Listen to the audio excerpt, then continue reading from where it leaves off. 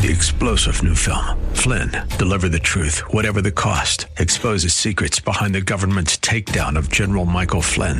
Flynn knew what the intel world had been up to. He ordered the first audit of the use of contractors. This set off alarm bells. He told the truth. He was the most dangerous person for Donald Trump to hire. They had to get rid of Flynn. Flynn, Deliver the Truth, Whatever the Cost. Available now. Watch it today. Go to salemnow.com. salemnow.com. Come on, say, turn it around. Open the windows of heaven. Pour out a blessing, overflow. Turn it around. Open the windows of heaven. Pour out a blessing. We've got what comes.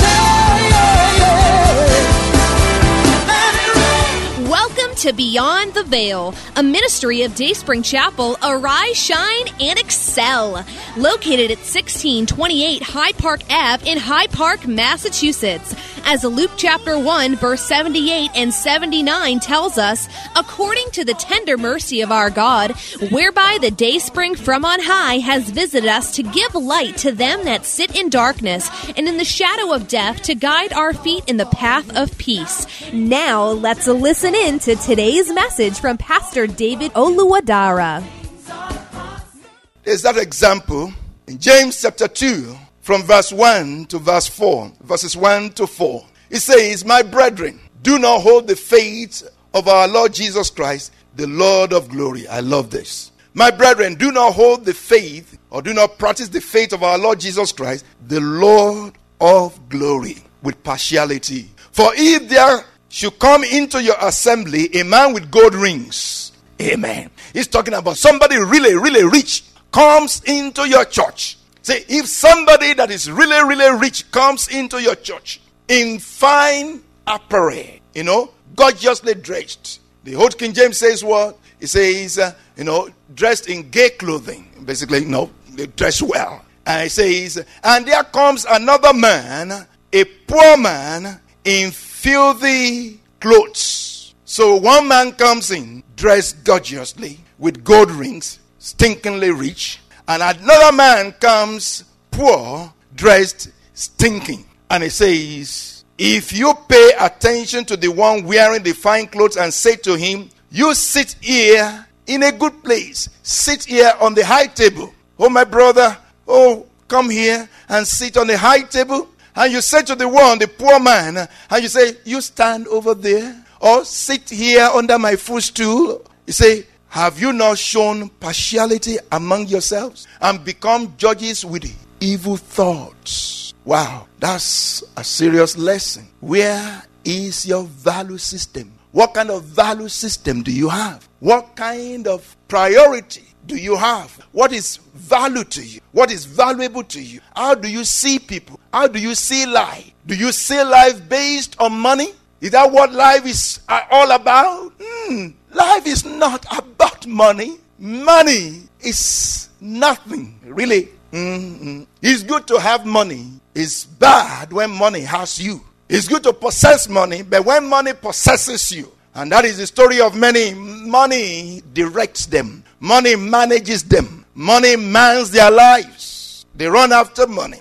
I believe this had happened in this place, in this church before. That's why the Holy Spirit was saying it. The Christians treating some Christians better than other Christians based on their appearance, based on their financial ability, financial status. It says, do not practice the faith of our Lord Jesus Christ, the Lord of glory. He won't take a candle with you because he is the Lord of glory. And he is the one on the inside of that poor man. He may be poor, but he carries my glory. Amen. You may be poor. You may not have the look entails, how they want you to look. But you have Christ. You have the glory of God. You are the glory of God. Do not let any man put you down. Carry yourself with your head up, rejoicing in the Lord, because God is your glory. In the name of Jesus.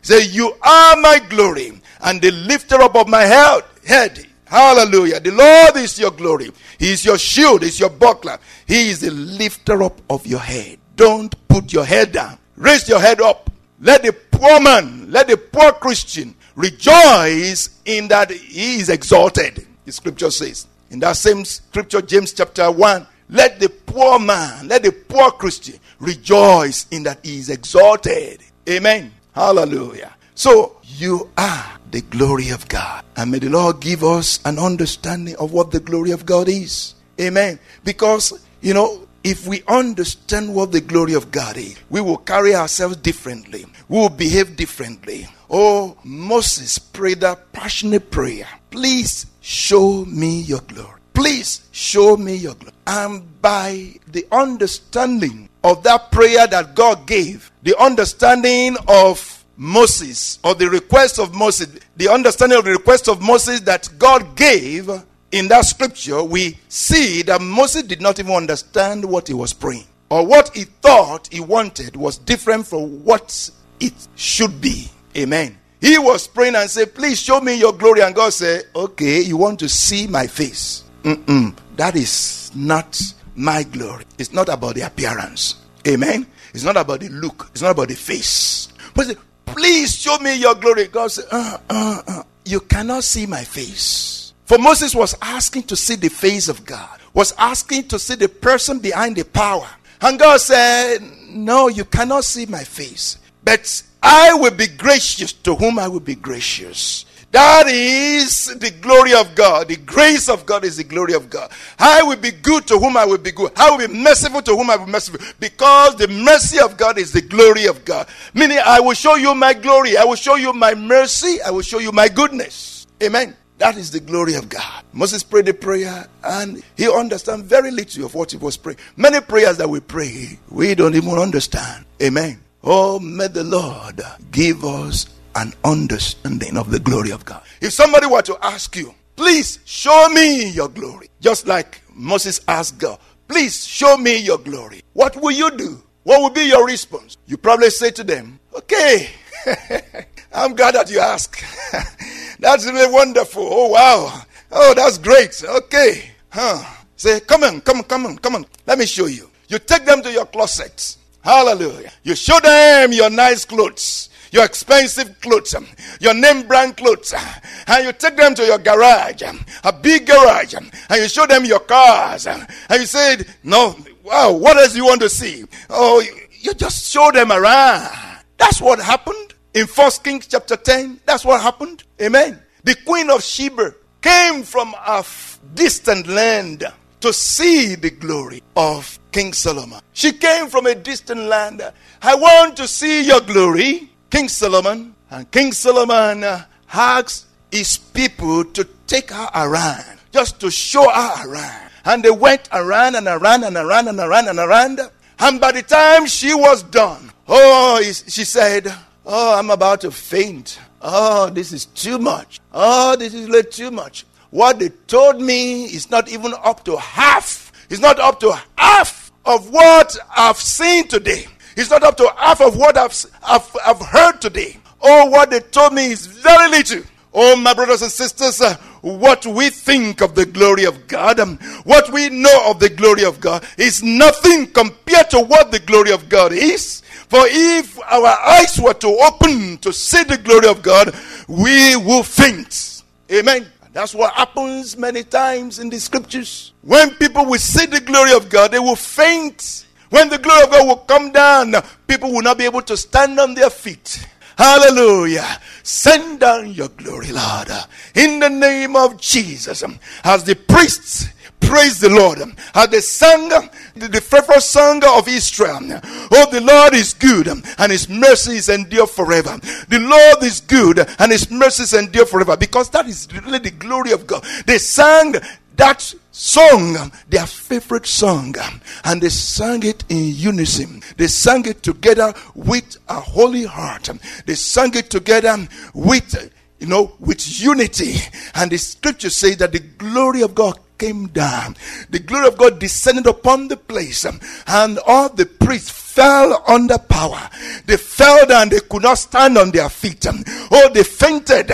Oh, the Queen of Sheba fainted when she saw the glory of God in the life of King Solomon. She fainted. She said, I don't have any breath in me, because what I have seen is much more than what I was told. For indeed, when we see God, hallelujah, when we see God, we will say, oh, I don't know what to say. We'll be speechless. Hallelujah. So when Moses said to God, please show me your glory, God did not say, okay, come on, let me show you the street of gold. Come, let me show you the street of gold in heaven. Amen. Let me show you the treasures of silver. Let me show you the precious stones. No, let me show you the galaxies. Let me show you the stars. Let me show you this, that. No.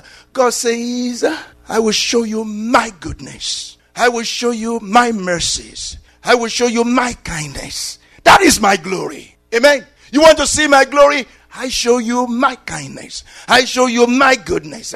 I show you my mercy. That is my glory. Oh, may the Lord help us to experience the kindness of God, the mercies of God, the goodness of God. Because when we experience the mercy of God, the goodness of God, the kindness of God, the forgiveness of God, we will express the same. We will express goodness, kindness, mercy, forgiveness to others. That's the glory of God. That's the glory of God. You are my glory. I created you for my glory. I created you for mercy. I created you to show mercy. I created you to show kindness.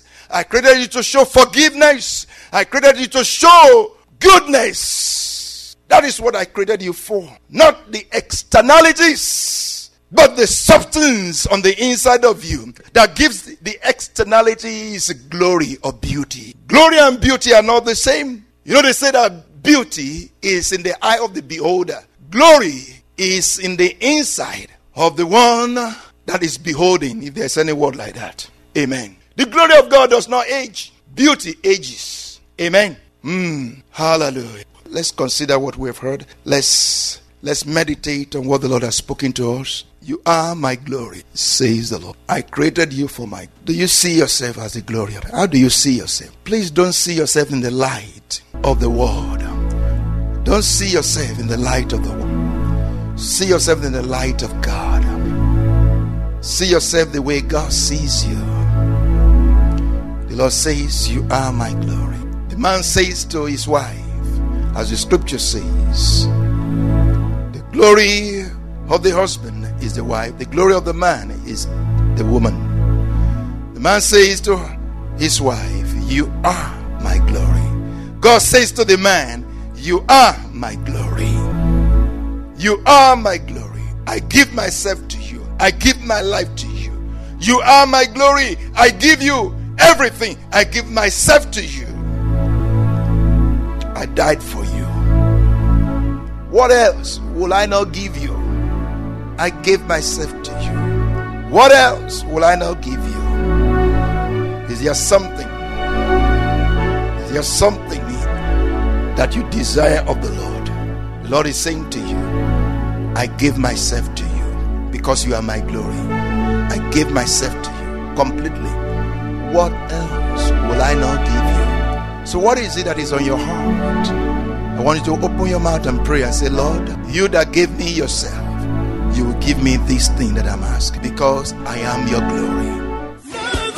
We hope you have been blessed by today's broadcast. Come worship with us at Dayspring Chapel, located at 1628 High Park Ave in High Park, Massachusetts.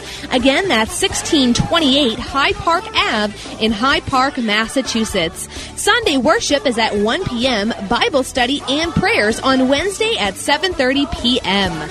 You may contact Pastor David for prayers or counseling at 857-266-0778. Again, that's 857-266-0778. Until tomorrow at this same time, Monday through Friday, arise, shine, and excel.